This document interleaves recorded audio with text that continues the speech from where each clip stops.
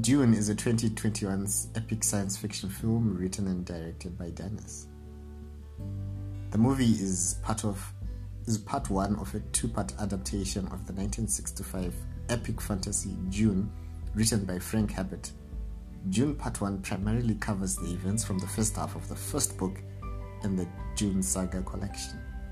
This ambitious project is a third attempt at bringing Frank Herbert's universe to cinematic life, the first being a 1984 adaptation by David Lynch, which flopped spectacularly, and the second, a three-part miniseries, Frank Herbert's Dune, which won 2 Emmy Awards in 2001 for Outstanding Cinematography and Outstanding Special Visual Effects in a miniseries or a movie. For this iteration of the movie adaptation, the writers took some 21st century liberties into the script and also increased the prominence of female characters. The green light to proceed with production of the second part was contractually bound to the success of Dune Part 1. The movie is set in the year 10191 and follows the story of a family that is tasked with the highly dangerous responsibility of overseeing an inhospitable planet, which is a very valuable resource.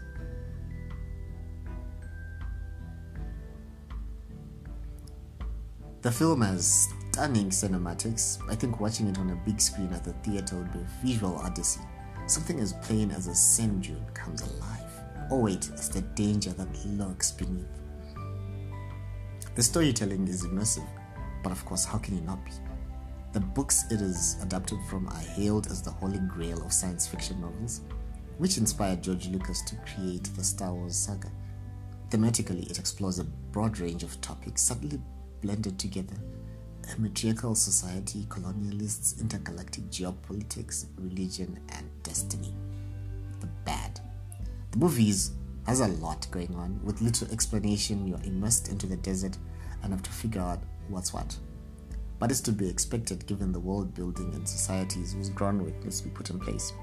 Unless of course you've read the books. Side note, you don't need to have read the books, and the production assumed you knew nothing. And the director is in no rush to set the stage, and sometimes gets a bit lost in the detailing of the stage curtains. I mean, dragonfly helicopters are fascinating, but we have to see them in every other scene. They're ugly. If you expect to jump feet first into a pool of epic action, look elsewhere. A Michael Bay movie maybe. With a running time of 2 hours 35 minutes, one can almost be forgiven for falling asleep during some of the slower paced moments when nothing seems to happen. But there's nothing without purpose, except maybe some pointless combat training and what the heck was in that box? And you might have to rewind back and see what you missed, otherwise you'll keep wondering what the heck is going on. My advice, you don't have to watch it in one sitting. Take a break if you have to.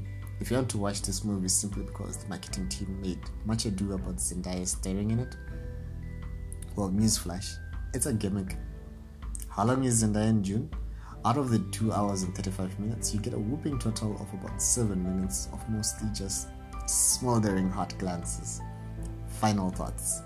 Patience is a word I would use to anyone deciding to watch Dune.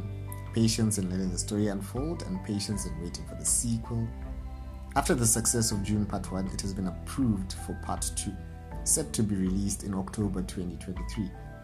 More than enough time to pick up the first book in the Dune series and find out for yourself what happens next.